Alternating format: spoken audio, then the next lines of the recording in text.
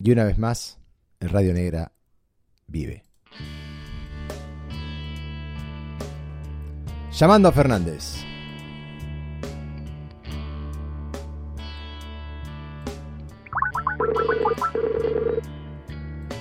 Radio Negra, a o vivo. ¿Aló? Radio Negra a o vivo. En estudios. Muito bem, niga. En los estudios profesionales de New World Music.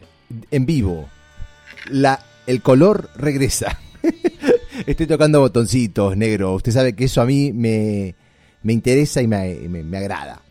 No solo lo conozco, sino que me alegro por su alegría, pues conozco su devoción por todo lo que hace al ámbito del estudio. Claro, y sabe que hice un pequeño repaso y me siento un tanto avergonzado, que la gente con un cierto nivel de profesionalismo debe sentirlo a veces, por ciertas rebajas en la calidad que ha sufrido el Radio Negra a lo largo de los episodios. Pero le puedo asegurar que este será un Radio Negro con un buen nivel de calidad, negro amigo. Bueno, me alegro, pero yo creo que Radio Negra siempre ha mostrado flexibilidad ante la adversidad. Y creo que lo importante es que el Radio Negra exista, incluso si las condiciones, como hemos dado en conversar en más de una oportunidad, no son óptimas, sino más bien subóptimas. Lo que el Radio Negra no debe tolerar es ir por debajo del subóptimo. Correcto. Y sabe que en esta oportunidad nos encontramos incluso con algo aún más bizarro, que es un no negra que sucedió hace aproximadamente un mes y medio. Tengo la fecha exacta si usted lo quiere saber. Es un tema pero del que tenemos que hablar. Es un tema que el escucha se merece saber. De hecho, como hice algunas anotaciones en un diario, tengo el diario en mis manos y data del día 21 de septiembre, lunes 21 de septiembre del año de nuestro Señor Jesucristo 2015. Y en ese día hice unas anotaciones sobre el episodio que intentamos grabar, pero que calculo que ellos lograron coartar. Es posible, negro. Lo único que en ese caso estaríamos en condiciones de desventaja, porque fíjese usted que pese a que yo me declaro un ferviente defensor de el acaparamiento de papeles inútiles, claro, yo creo que he tirado aquel debería buscarlo, no sé, no puedo recordar ni siquiera dónde está. Sí, sabe que tuve un cierto nivel de nerviosismo hace unos minutos cuando no encontraba este diario y iba a tener que recurrir a alguna foto digital, lo cual era muy triste. Creo que el tener el papel certifica que ese Radio Negra sí existió. Y al mismo tiempo trae a colación un tema súper interesante, que creo que es el tema del rehacer. Está bastante bien. Porque fíjese que hicimos un Radio Negra que creo que no quedó del todo bien, dado tal vez nuestro óxido radial, llamémosle, por tanto tiempo sin producir episodios. Sí. Y el tema que surge es entonces el rehacer. Muchas veces rehaciendo uno crea algo nuevo.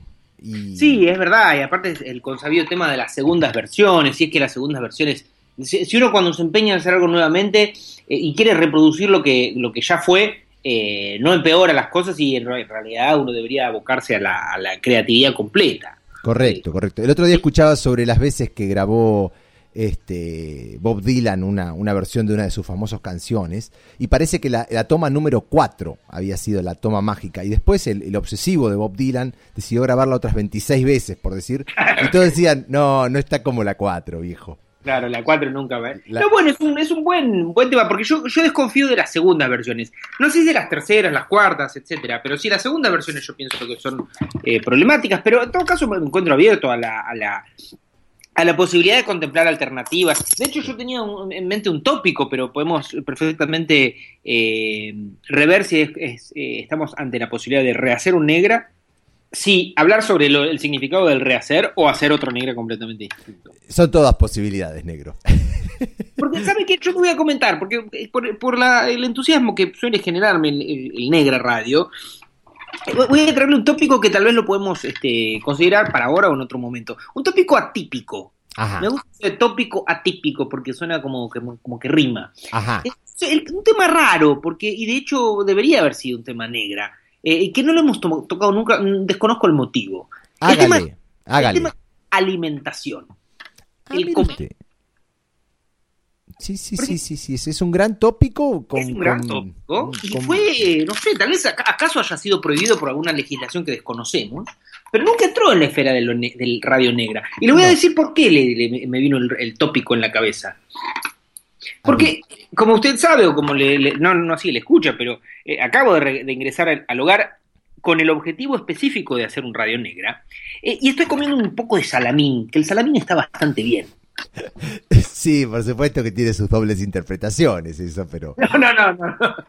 Claro, no vamos a ir por... El salamín clásico que se corta en rodajas. Exactamente. Es más, yo creo que deberíamos hacer un top 10 de comida, por ejemplo. El salamín debería estar ahí. ¿Usted cree que el alimento influencia el pensamiento? No sé si tengo una respuesta para darle. O sea, un sujeto que se dedica a comer solo galletitas de agua y cosas light, piensa de un cierto modo, mientras que otro individuo que tal vez se alimenta a base de asados, de facturas. Esto es una postura política de Radio Negra. La comida light es una mentira. Sin embargo, y estoy a favor de también encaminar la discusión por ese carril, comemos muy mal. Eso sí. Y eso también es la pedagogía moral que a veces el Radio Negra pretende tener. Claro. ¿Y usted no siente un cierto orgullo algunas veces de comer mal? Bueno, no soy una criatura que se dedique a comer mal. No. Pero cuando como mal está bien, por supuesto. Claro. Pero por ejemplo, fíjese usted, neuroamigo, que yo soy un ferviente consumidor de pizza, por ejemplo, o de empanadas, algo muy propio de tierra que nos ha visto nacer. Sí, la empanada, la pizza. No sé por qué. Yo creo, por ejemplo, esos pueden ser un tipo de alimentos que podríamos determinar que generan un cierto tipo de pensamiento de color. Y así como tal vez las tostadas light o los alimentos con poco, ¿qué podríamos decir? Con poca onda, podríamos decir. Sí, porque hay comida que no tiene onda. Todas esas comidas macrobióticas, todo eso yo nunca lo he llegado a comprender. Pero sin embargo, por ejemplo, y para ser bien provocador, defiendo, por ejemplo, mucho el asado de verduras. Sabe que yo también, y lo he estado experimentando más bien, le diría últimamente, dado mi cercanía con un grupo, llamémosle relativamente nuevo grupo, porque nuestra amistad es vieja, entonces por eso le puedo decir que es relativamente nuevo. Un nuevo grupo de amigos, en concreto mi amigo el Johnny, mexicano. Johnny. Y los mexicanos saben que tiran de todo a la parrilla. He llegado a aprender en estos últimos 2 años, 3 años, en que hacemos muchos asados con el Johnny, y mucho vegetal, y lo cual sí tiene un sabor interesante. Tiene mucha onda, y está bastante, y es más, he llegado a hacer asado solamente de verdura, porque el sentido común argentino diría que está bien el complemento, digamos, no hay gente que se posicionaría en contra de acompañar la carne con verdura, pero yo hasta he llegado a hacer asado de verdura. No, eso ya es un extremo tal vez. No, fue una sola vez, una circunstancia muy particular. También se hace, podríamos hacer un episodio sobre el asado, en verdad, porque también se hace pizza al asador. ¿Usted alguna vez la habrá probado? Sí. Recuerdo de mi amigo, otro amigo de nombre Nicolás, que habita en el oeste, en el conurbano, del lado oeste, al oeste de Liniers, llamémosle. Y en alguno de sus cumpleaños se dedicaba a hacer, pongamos, como unas 50 pizzas a la parrilla, porque siempre iba mucha gente a sus cumpleaños, de mi amigo Nicolás Giroux. Amigo de allá de las épocas tempranas de la edad de Goris. Sí. Iba a decir algo más. Ya sé. Hay un aporte culinario que alguna vez sueño con hacer, que es establecer un local de venta de alimentos, y aguárdeme un segundo antes de pensar que esto no es algo propio de este negro, que es un restaurante de sushi, pero cuyo relleno interior sea asado frío. está bastante bien. Sí. Bueno, y si me lo quiere robar alguien, que me lo robe. Hizo muy bien advertible porque ni bien dijo sushi, esto es un poco problemático, pero está muy bien. Sushi, claro, no, y le tengo el nombre, ya, o sea, no va a tener dentro salmón o anguila o alguna de esas cosas que le ponen los japoneses, que puede ser muy rica y puede ser lo que quiera usted. Pero no, yo pensaba rellenarlo únicamente con asado frío, o sea, todos los está bastante bien, le digo. Todas las noches hacer un asadito y al otro día guardar, hacer un poco de más para el restaurante que vamos a abrir, que se va a llamar Asasushi. Me parece muy bien, muy bien. No, y sabe que igual con el correr, esta idea la tuve hace muchos años, y con el correr de los años he concurrido a algunos restaurantes que hacen una versión de esto que no es lo mismo, que es como un sushi, un roll de sushi, que le ponen un poquito de carne adentro cocida, pero no es lo mismo que un pedazo de asado frío. Usted se refiere, por ejemplo, a la noche prender el fuego, tirar la carne a la parrilla, invitar a los amigos y pedir unas pizzas, porque ese asado va a ser para el otro día. Sí, o bueno, picar un poquito, ¿por qué no? Pero sí, hay que guardar los pedazos de asado. Aparte veo que cuando se enfríe el asado, se pone como más duro, más de una consistencia distinta. Es más, habría que hacer esta técnica, no la he depurado aún, pero tal vez hay un óptimo, por ejemplo, dejarlo el asado, hacerlo y luego transformarlo en asasushi unos 4 días después, tal vez. Está muy bien, debería patentarlo, negro, eso es una excelente idea, eso del asasushi. Sí, pero sabe que cada vez creo menos en las patentes y en... en proteger las ideas. Por eso la comparto aquí y no la guardo y le digo, mire, tengo una idea que no puedo compartir, que es muy buena. ¿Sabes que con mi amiga Emilia, que es una criatura, ya que habla usted de localidad, es una criatura de La Plata, de la ciudad de La Plata, que está bastante bien La Plata. Sí. Yo no la conozco mucho, pero sí sé que está bien.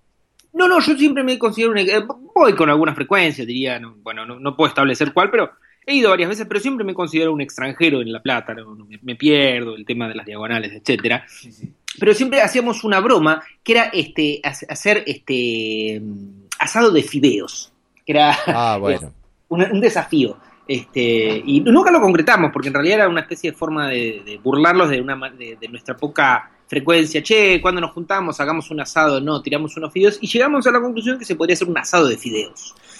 Ahí estamos viendo algo interesante, ya le diría, negro, porque podríamos ver qué otras cosas se pueden hacer a la parrilla para... Fideo al asador, porque incluso sería interesante pensar, por supuesto, hay dos maneras de poner el fideo a la parrilla, una correcta y una incorrecta, porque evidentemente que el fideo se caería si uno lo pone, digamos, en paralelo a las varas que normalmente conforman una parrilla. Sin embargo, si uno lo pone como si fuera una rejilla, podría ser un interesante ejercicio.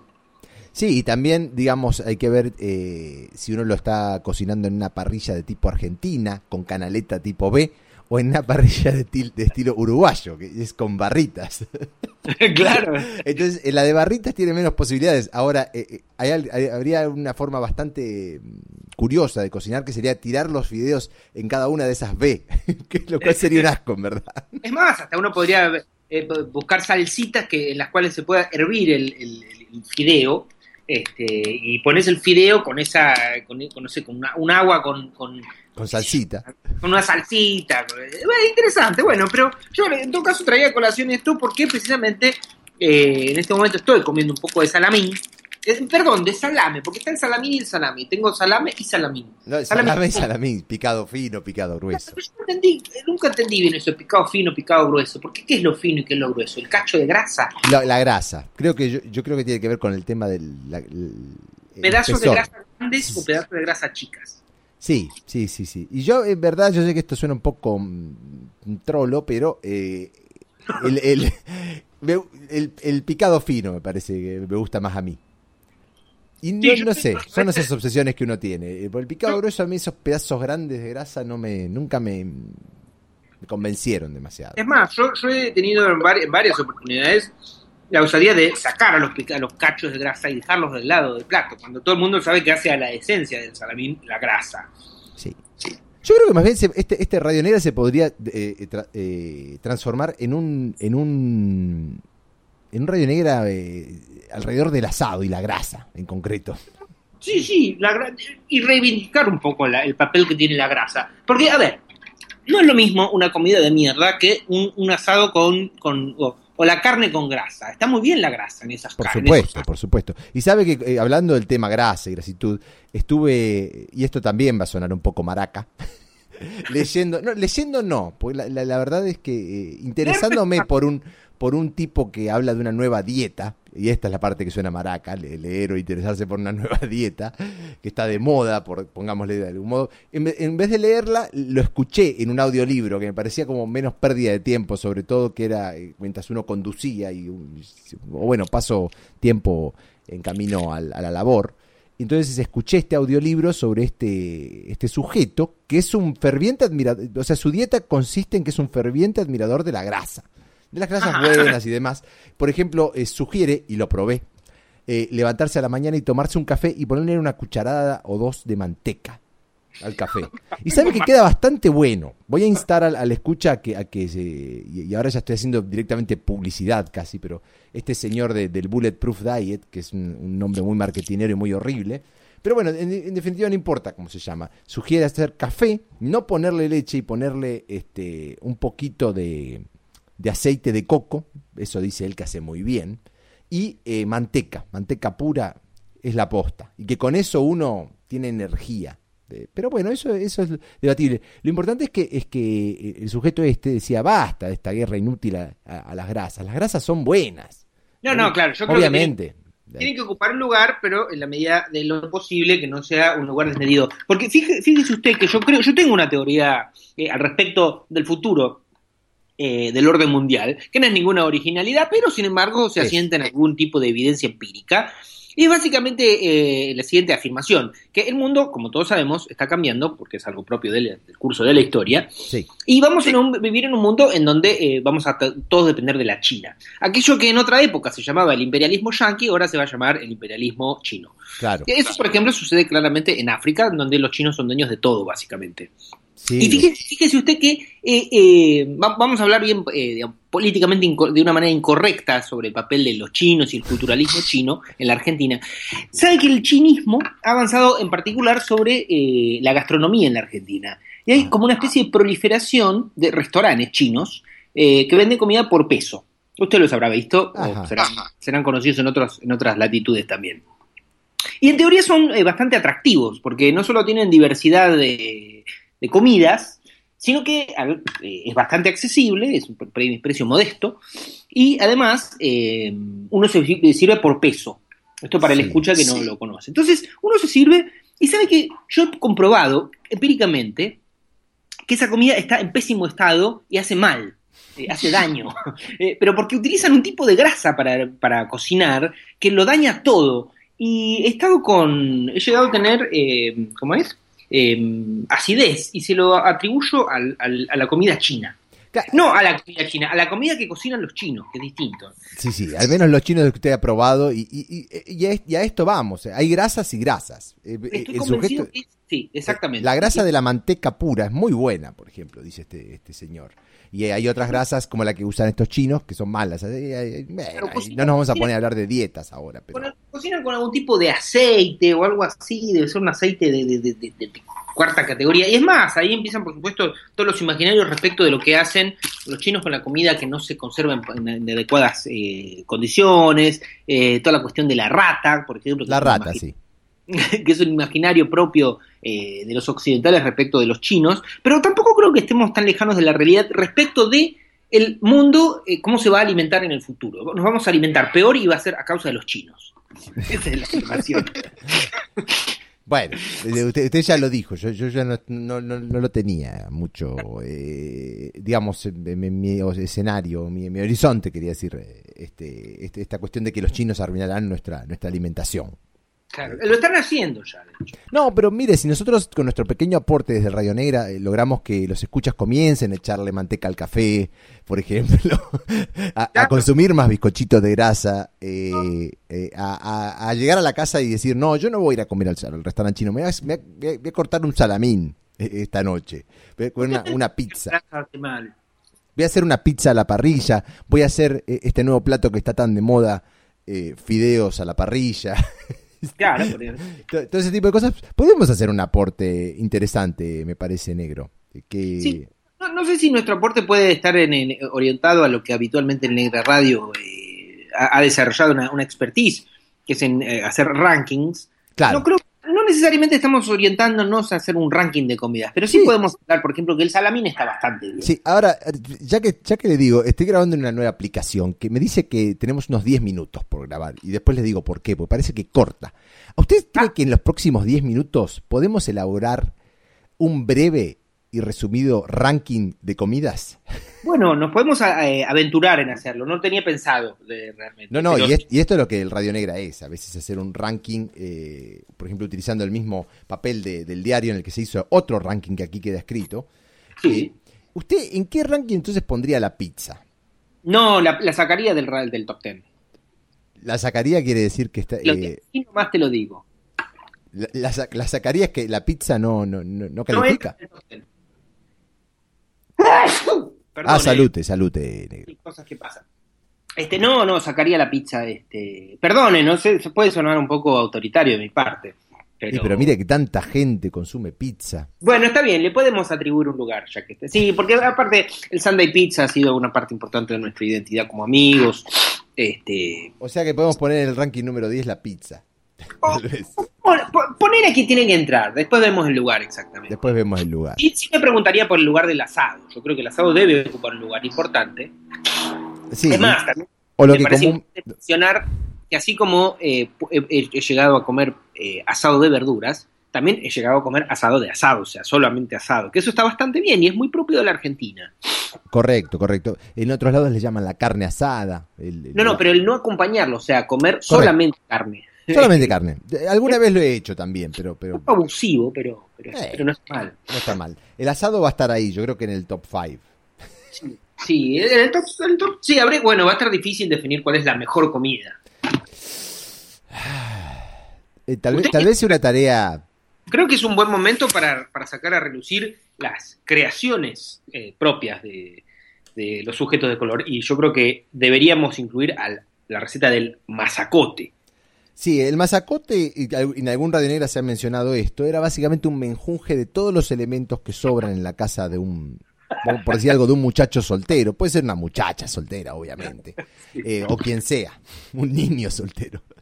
Y entonces, por ejemplo, uno puede mezclar allí fideos, alguna tarta que le sobró, arroz, pedazos de milanesa, todo cortarlo, no muy bien cortado, no finamente picado, más bien tirarlo. Tal vez ponerle un par de huevos, meterlo en una asadera y meterlo en el horno durante unas 2 horas, más o menos. Y de ahí sale el famoso masacote. Yo voy a hacer una observación en calidad de observador de la primera vez que vi masacote, que por supuesto fue en su hogar, en la querida calle Uspallata, y recuerdo que me generó una sensación de bastante asco, como de una comida un tanto primitiva, porque a la vista, para los escuchas, el masacote lucía como una especie de masa, bueno, como bien lo dice su nombre, pero un poco desprolija, porque sobresalían esos pedazos que bien usted decía, como de pizza y de milanesa, en una especie de menjunje, de sopa masiforme, pero sabía muy bien, porque yo recuerdo haber probado masacote. No creo que supiera tan bien, en verdad, pero digamos que calmaba el hambre, en cierto modo. Calmaba el hambre. Sí. Y yo creo que el aspecto clave del masacote, por si alguna escucha quiere replicarlo en su casa, es la sobrecocción. Debe estar muy sobrecocido, con bordes quemados, algo así. Y además es importante el tener mucho hambre, o un hambre relativamente elevado, como para disfrutar del mismo. Va a pensar que soy muy guaraco por reírme, pero no. Mucha gracia el masacote, y me alegro mucho que haya aparecido en Negra Radio de este modo, porque tenía que estar la descripción del masacote por parte de su autor. Sí, por ejemplo, dentro de este podemos hacer un top 10 de 3 también. Muy bien, hemos hecho top 10 de 12. Por ejemplo, sería 10 pizza, 5 masacote, 1 asado. Podría ser, sí. No, pero yo lo voy a traer solamente a los efectos de equiparar mi minusvalía, porque yo creo que nada supera el masacote. Voy a traer una modesta receta de mi no sé si niñez, mi primera adolescencia, diría, que fue muy festejada y por eso lo traigo, que eran las papas Nicolás. Ah, bien, bien. Yo creo que usted no probó las papas Nicolás, que no tenían ninguna llamémosle, no revestían una receta particularmente sofisticada. Sin embargo, había un equilibrio de elementos que hacían algo a lo específico. Eran papas hervidas, sin mucha ciencia, pero tenían una combinación de crema, mayonesa, choclo y queso. Y quedaban bastante bien. Y mi modesto mérito, pero en todo caso también puede ser que así me lo hayan festejado los comensales, era en el equilibrio de esas proporciones. Porque la mayonesa, por ejemplo, yo no soy un gran amante de la mayonesa. Yo tampoco. Es particularmente muy grasosa. Sí. Pero ahí el equilibrio que generaba el queso y la crema hacían que las papas Nicolás fueran festejadas con un modesto, digamos, un modesto aplauso. Claro. No, y ahora ya directamente podríamos empezar a poner recetas. El masacote ya lo acabamos de narrar, pero y usted también, más bien que le escucha, ponga sus propias proporciones para elaborar su propia versión de las papas Nicolás, si le parece. Ciertamente. Sí. Yo sabía que mi especialidad, tal vez en mis años de soltería y allí por la calle Uspallata, supe desarrollar el arte culinario del arroz. El arroz en sus más variadas formas. Y como tal vez alguna vez le hayan mencionado, hemos debatido respecto a esto con el amigo Torquiana de Zárate. Muy bien. Y Torquiana era un extremista del arroz, en cierta forma. Y decía que él, si se tuviera que ir a alguna isla desierta, se llevaría solo arroz. Que el arroz es la comida que a uno nunca le cansa. Uno puede comer arroz por años y en diversas formas sin jamás aburrirse del arroz. Lo cual es debatible. Es debatible. Yo soy un usuario del arroz, pero no soy un fundamentalista, ni mucho menos. De hecho, ayer comí arroz precisamente como una forma de hace demasiado tiempo que no como arroz. Los seres humanos tienen que comer arroz cada tanto. El arroz está bastante bien, estamos dándolo. No, está bien, sí. Hay incluso, me parece que es un tópico a discutir. Por ejemplo, hay quienes afirman que la proporción de agua es el doble de la cantidad de arroz. Pero yo no estoy, y que se debe cocinar hasta que se evapore todo el agua. No estoy convencido que esa sea la forma. Ahora, mire si con esto uno lo podría sobrevivir. Asado, arroz, fideos, masacote y pizza. Uno con ese mix puede sobrevivir. No, bueno, puede agregar frutas, claro, también, si quiere. Me pondría un poco gay. Yo creo que la verdura ocupa un lugar importante. Verduras, cierto. Verduras, frutas. Pero todo eso, es más, un poquito. La fruta, pero la verdura para mí... Y es más, ese es uno de los puntos por los cuales este problema que yo señalaba de los chinos, hacen unas bandejas de verduras que podrían evocar la idea de masacote, y sin embargo no son masacotes, que lucen muy bien. Porque se parece un poco al espíritu de la verdura asada, solo que al horno. Pero le ponen esa especie de aceite inmundo que lucen bien porque la verdura, convengamos que la cuestión del color es importante, entonces tiene un rojo, un verde, un amarillo, todo mezclado, los zapallos, los ajíes, etcétera. Y yo no suelo comer esas verduras hasta que dejé de hacerlo porque me caían mal. Claro. Pero las verduras tienen que ocupar. La sabiduría de la verdura en la cocina está bastante bien. Ojo con que los chinos escuchen este podcast y luego quieran robar el masacote. Tenga cuidado. Los chinos, usted lo voy a invitar algún día que ande por esta ciudad. Sí. Los chinos yo creo que han robado ya la receta del masacote. Es que sabe que el Radio Negra lo ha mencionado antes y no sé si no sea de allí que lo hayan tomado. Y los he encontrado en Fraganti y hacen como una especie de bolas que podrían ser como torrejas o algo así. Y yo creo que son todas las sobras que hacen. Y son masacote. Es la esencia del masacote. Las sobras son la esencia del masacote. No, pero usted dio en la clave, porque el masacote tiene por objeto no disimular las cosas. Los chinos lo pican toda, muy pequeñita. No. No distinguís una milanesa de un cacho de otra cosa. De ensalada de fideos, por ejemplo. Claro. Pero sí, ahí los encontré tramposamente porque una vez compré o pedí esa especie de producto y dije nunca más porque esto es gato encerrado. Y no sé si era literal la expresión. Hemos mencionado algo y mire lo que son, cosa de mandinga. Le mencionaba algo al respecto de un envío que usted hizo sobre los afromexicanos. Sí. Y sabe usted, negro amigo, que yo escribí un artículo que se llama Mondongo a la mexicana. Ah, bueno. Interesante, negro, amigo. Porque sabe que el mondongo, también conocido como guiso de toalla, o guiso de mondongo, también conocido como guiso de toalla, es una comida de una profunda tradición entre gente pobre. Y el Así es. mondongo, si usted se pone a reflexionar un poco sobre la voz mondongo, es una voz de origen africano y que la comían los esclavos, los esclavizados, en la época de la colonia. Entonces, incluso, y es una comida bastante diseminada a lo largo del continente americano, y es una comida que aún hoy la gente, los descendientes de africanos, la reivindican como culinaria africana. Así que fíjese usted qué interesante. Que entre las comidas típicas de la Argentina encontramos al mondongo. Lo he encontrado también en México, al mondongo. Y había escrito ese artículo que se llama Mondongo a la Mexicana. Como decía Pancho Ibáñez, todo tiene que ver con todo. Todo, o sea, el artículo que le envié tiene que ver con lo culinario, con la oscuridad, con los negros. Porque suena bien, pondría en el top 10 al mondongo. Sí, ahí lo acabo de anotar, de hecho. Pero, a ver, 1, 2, 3, 4, 5, 6, 7. Y la factura es un elemento esencial. Claro que la factura tiene distintas variantes entre las distintas culturas, ¿no? Pero la factura creo yo que es algo que no se puede olvidar, al menos en un episodio que mencione las cosas que come el argentino, tal vez estamos mencionando, ¿no? En cierto modo. Yo creo que los cañoncitos de dulce de leche están altos en el rubro facturas. No sé qué usted opina.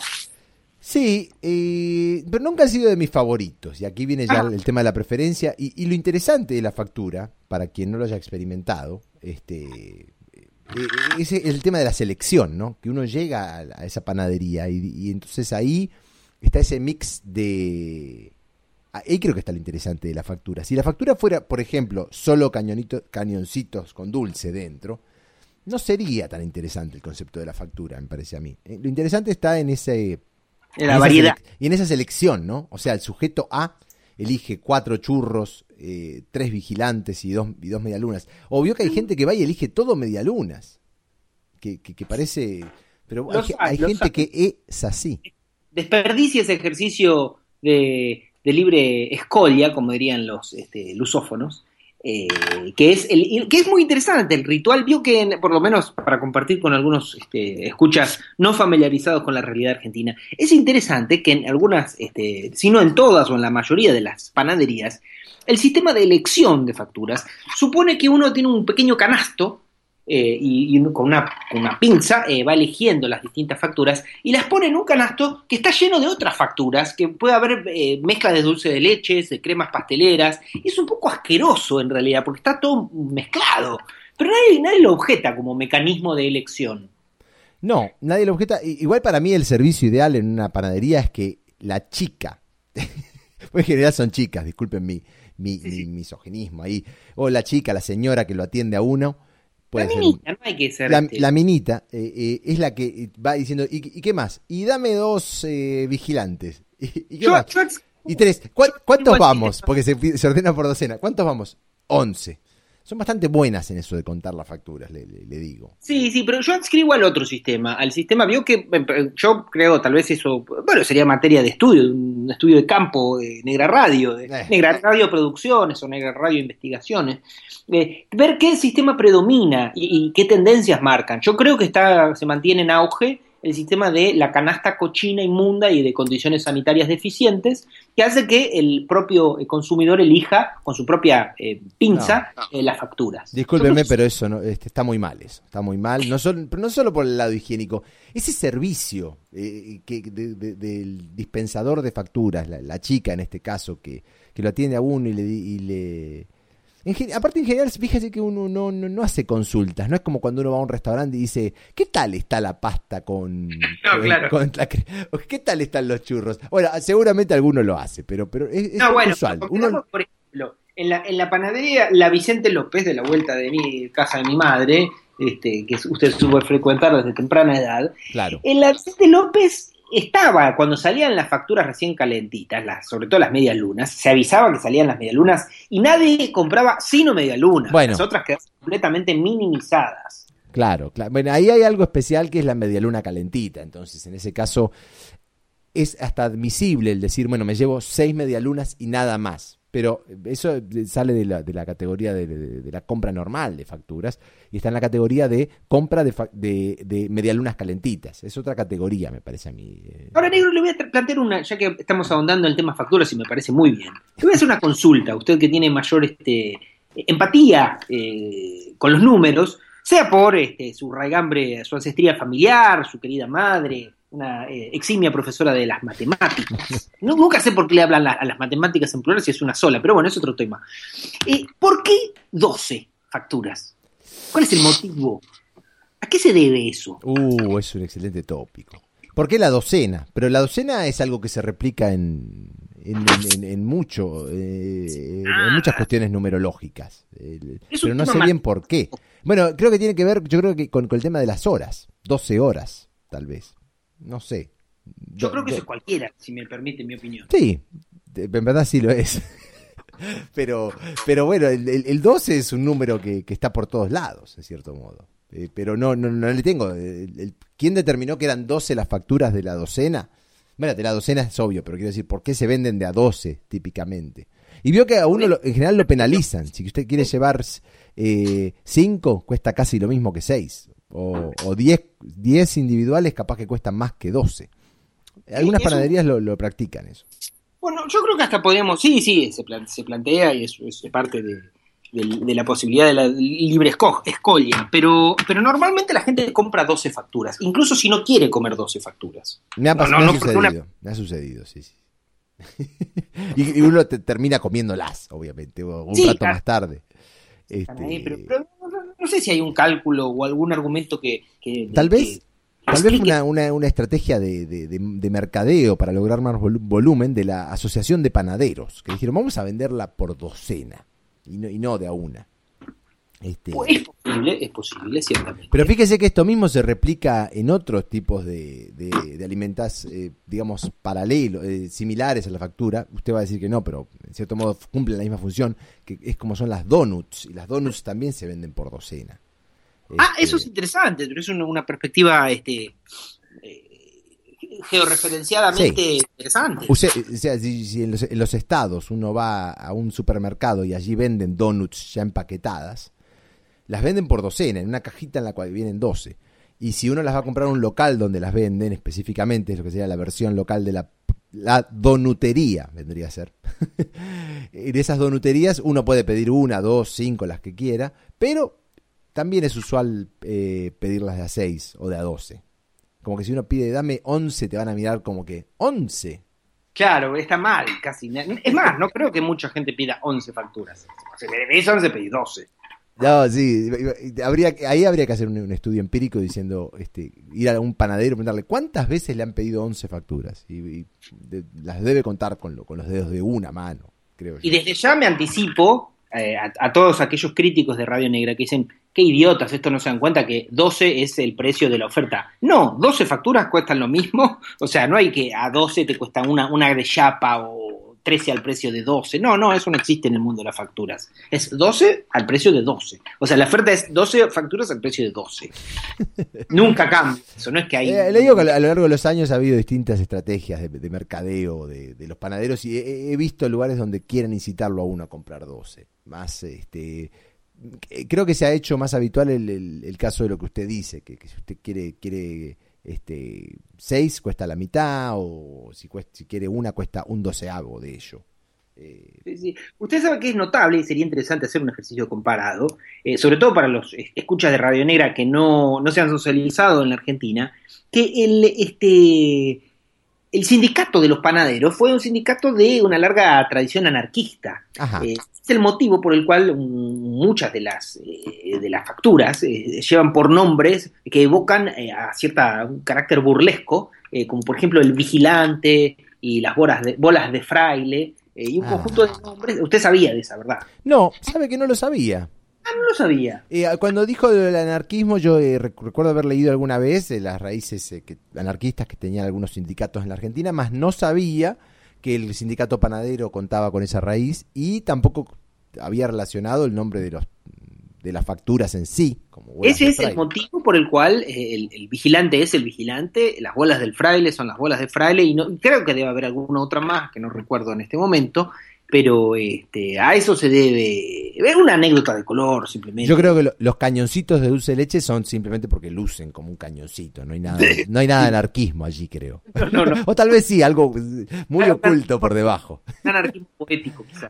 Cañoncitos de dulce de leche para bombardear al gobierno, por ejemplo. No sé, o algo así.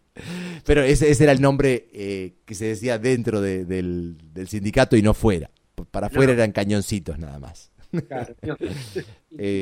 Bien, no, creo que se ha hecho un excelente avance. Lo que sí le voy a tener que proponer es en otro Negra volver a retomar el ranking de empleos, porque para que sepa el escucha, es ese Negra que nos coartaron, que hoy tampoco es, ni debe ser.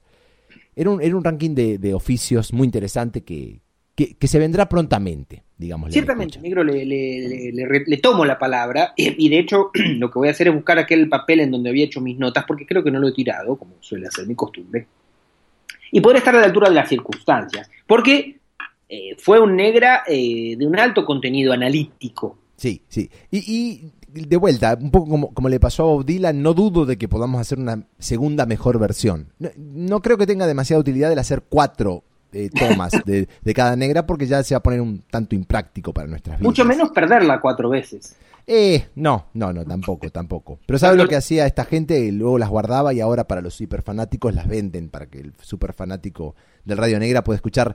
Claro, el fanático de Radio Negra podría comprarlo un día y decir, tengo las 6 versiones del episodio acerca de los oficios. Mercado Libre a un precio exorbitante. Y después en la toma 7 del episodio sobre la alimentación, dijeron algo muy interesante al final, que es papá, digamos. Bueno, pero antes de que nos terminemos, porque tenía algo que no quería dejar de comentarle, y es algo que es parte de mi postura política al respecto, que yo soy un defensor de la sopa, y en particular de la sopa de cebollas, casera. Bueno, sopa de cebollas ya es tomando postura, porque no es decir sopa. No, sopa de la famosa sopa a l'oignon, como dicen los franceses, que de hecho me he convertido en un modesto cultor de la sopa de cebollas, y sabe que una buena sopa de cebollas es insustituible. Y de hecho le voy a tomar una última comentario, porque sé que se tiene que ir en breve, que en una de las veces que estaba buscando una buena receta de sopa de cebollas, encontré un chef chicano, que posiblemente emite un programa desde Miami, muy mal hablado en la lengua hispana, y era muy gracioso cómo explicaba o sea, inventaba términos del idioma español de una manera muy grotesca.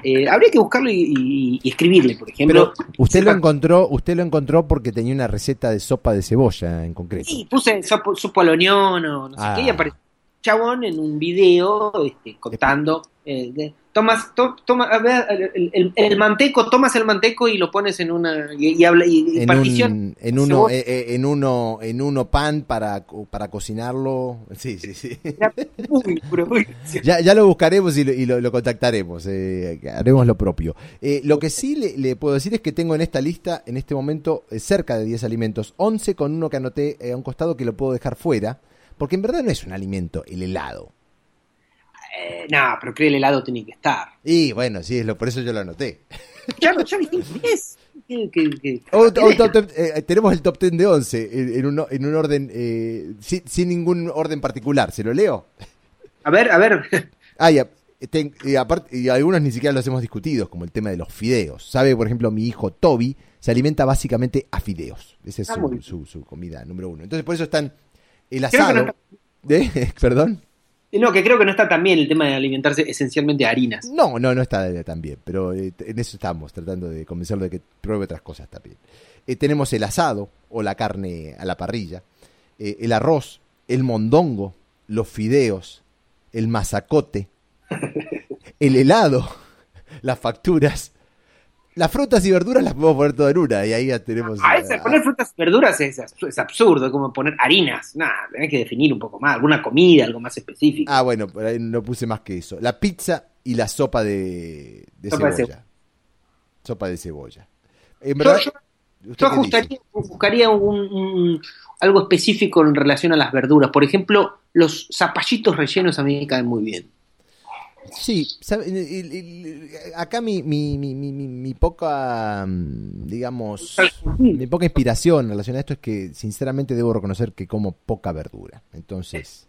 bueno, es un tema, yo creo que amerita una reflexión. Yo estoy tratando, siempre he mantenido una cordial relación con las verduras a lo largo de toda mi vida. Insisto, no he sido un particular fundamentalista de nada. Me gusta todo y trato de no ser un poco equilibrado. Pero, por ejemplo, para ponérselo... y esto es a modo de cierre, ¿hay algo mejor que el alcaucil, también conocido como alcachofa? ¿Sabe que yo soy más del lado de los, ¿cómo se llaman los otros verdes? Los que son como alargados. Estos los hacemos a la parrilla a veces. ¿Los que le gustan a Axel? ¿Le gustan a Axel? No, brócoli no, el otro, Los espárragos. Los espárragos. Sí, están muy bien los espárragos, con quesito, así de la... Sí, pero no soy tan del alcaucil, pero no. ¿Sabe que a mi hermano recuerdo que le gustaba bastante el tema del alcaucil? Yo pondría más que esa gran categoría frutas y verduras, que es un absurdo poner eso como una comida. Yo pondría los alcauciles. O si le quiere el negocio con los espárragos. Un espárrago, está bien. Espárrago. Un espárrago. Sí, ahora el problema sería tratar de ordenar esto. Orden, está complicado. Y sí. O si quieres sacamos a la pizza, pero la pizza a mí, en verdad, a mucha gente... No, yo creo que se lo merece por alimento, por una cuestión de tradición histórica y del Sunday pizza, básicamente. No, es que también la pizza está bien, no voy a decir que no, simplemente digo que no me dedico a... Hay gente que se alimenta así como que su hijo se alimenta esencialmente a fideos, sí. Hay gente que se alimenta esencialmente a pizza, y yo no es que me dedique a comer pizza todo el día, ni mucho menos. No, se entiende perfectamente. El otro ranking que podemos hacer es, como le dije... sin orden particular. Entonces tenemos el asado, el arroz, el mondongo, los fideos, el masacote, el helado, el zapallito relleno, le agregué, los espárragos. Yo en 2 o 3 de esas categorías solicitaría un poquito más de precisión. Por ejemplo, el arroz habría que darle alguna versión al arroz. Lo mismo que el mondongo, el guiso de mondongo. Claro, no, yo le digo mondongo, pero tal vez sea un guiso de mondongo del cual debe haber varias recetas a cocinar, ¿no? Pero tampoco soy un gran conocedor del mondongo. Yo veo que usted hasta lo ha mencionado en algún artículo, o sea que en esto puede tomar el guiso de mondongo. Para mí suena como el clásico mondongo que uno conoce, pero debe haber sin duda distintas versiones bueno, hay uno que es un mondongo mexicano, según usted me dijo, ¿verdad? Sí, he visto que había una receta que se parecía mucho al guiso de mondongo, lo vi anunciado, ahora le voy a mandar el artículo para que lo lea. Ahora, ¿el locro y el mondongo no son parecidos? Bueno, tienen una raíz de comida popular, de guiso, de comida criolla, ese tipo de contexto culinario, sí. Que un poco evoca la idea de la comida popular de la época de la colonia, diría yo. Sí. No, para quien no lo sepa, exacto, el locro es una suerte de guiso local de la Argentina, para los cientos de miles de escuchas que lo van a estar preguntando, sin duda. ¿Sabes qué? Una anécdota muy interesante de la literatura argentina en una excursión a los indios ranqueles, que es la relación que tenía Lucio Mansilla, en tanto militar avanzado en la conquista de las tierras de los ranqueles precisamente, y es cuando se juntan a comer puchero, puchero. Con el tío Mariano Rosas. Ese es un alimento que deberíamos poner. Está muy buena porque te dan ganas de comer el puchero, y es muy interesante porque es una metáfora de la mezcla, ¿no? En la proto-argentina, una comida tan tradicional como como lo es el puchero, estaba el militar y el indio comiendo puchero en las fronteras de la patria.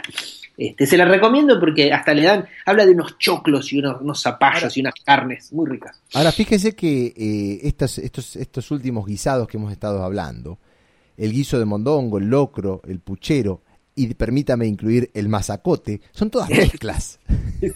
Son todas mezclas, ¿no? Y si usted lo considera también el asado, a pesar de no ser una mezcla, la forma en que se cocina el asado es, el clásico asado argentino al menos, es el poner distintos tipos de corte de carne, podés poner verduras, o se puede poner achuras, como se dice, a las tripas, a los chinchulines, a las mollejas. Es una mezcla en cierto modo, el asado también.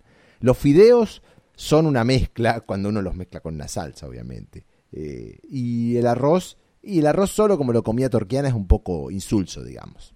Pero también se puede comer. Pero incluso el arroz hervido y con sal está bien, no es que uno dice que embole. No, bueno, sí hay que comer eso.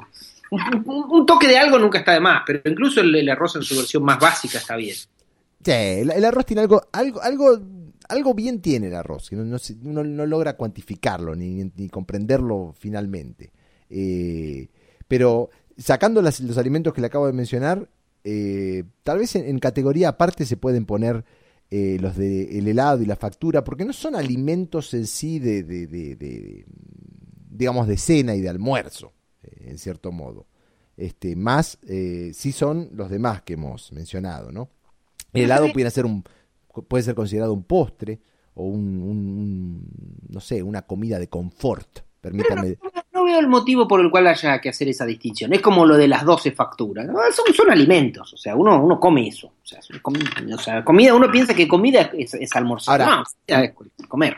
La pizza en la mañana tiene algo de superior. Yo las pocas veces que sobra un poco de pizza en la casa y me la llevo luego al otro día para la labor, es casi imposible el no comerla en el camino, un pedazo al menos.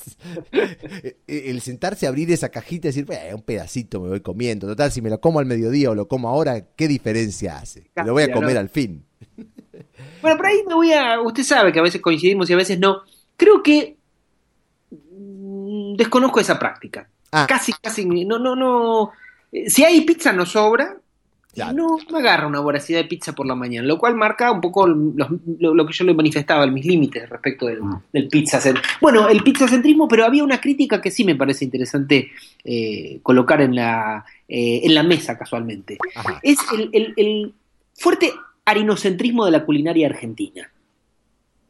Sí, muchísimo, por lo que mencionábamos, ¿no? Los fideos... pizza, empanada, siempre hay harina dando vueltas, como que la gente, hay que desprenderse un poco de la harina. Ahí me pondría un poquitito más más fundamentalista. Claro. Sí, un poquito marrakech, como quien dice, bueno, porque de hecho hay versiones críticas al respecto, hay todos unos debates actualmente al respecto de la forma de comer, etcétera, etcétera, y hay quienes manifiestan una fuerte crítica a las ¿cómo es que se llama? Tenía algo así como a las 4A.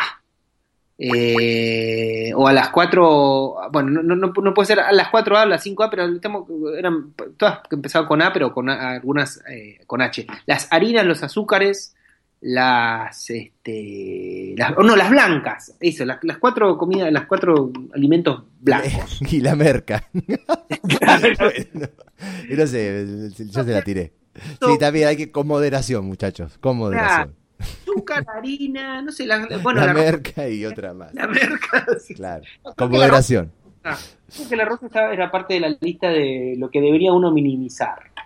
Pero bueno, nos hemos ido un poco al carajo como suele ser. Como suele ser parte del Radio Negra. Yo le propongo que vayamos dando una cierta redondez a esta masa amorfa, que a veces es el Radio Negra, pero que tiene una cierta belleza en esa deformidad, llamémosle. Ciertamente, amigo. Y lo insto, y lo comprometo para con el escucho, a tratar de hacer otro episodio del Radio Negra próximamente, no pongamos fecha, pero próximamente, como para cerrar este ciclo de diálogo acerca de los rankings. Hoy hemos hablado respecto de los alimentos, que todos los privilegiados que podemos engullirlos día a día los tenemos como parte de nuestra dieta.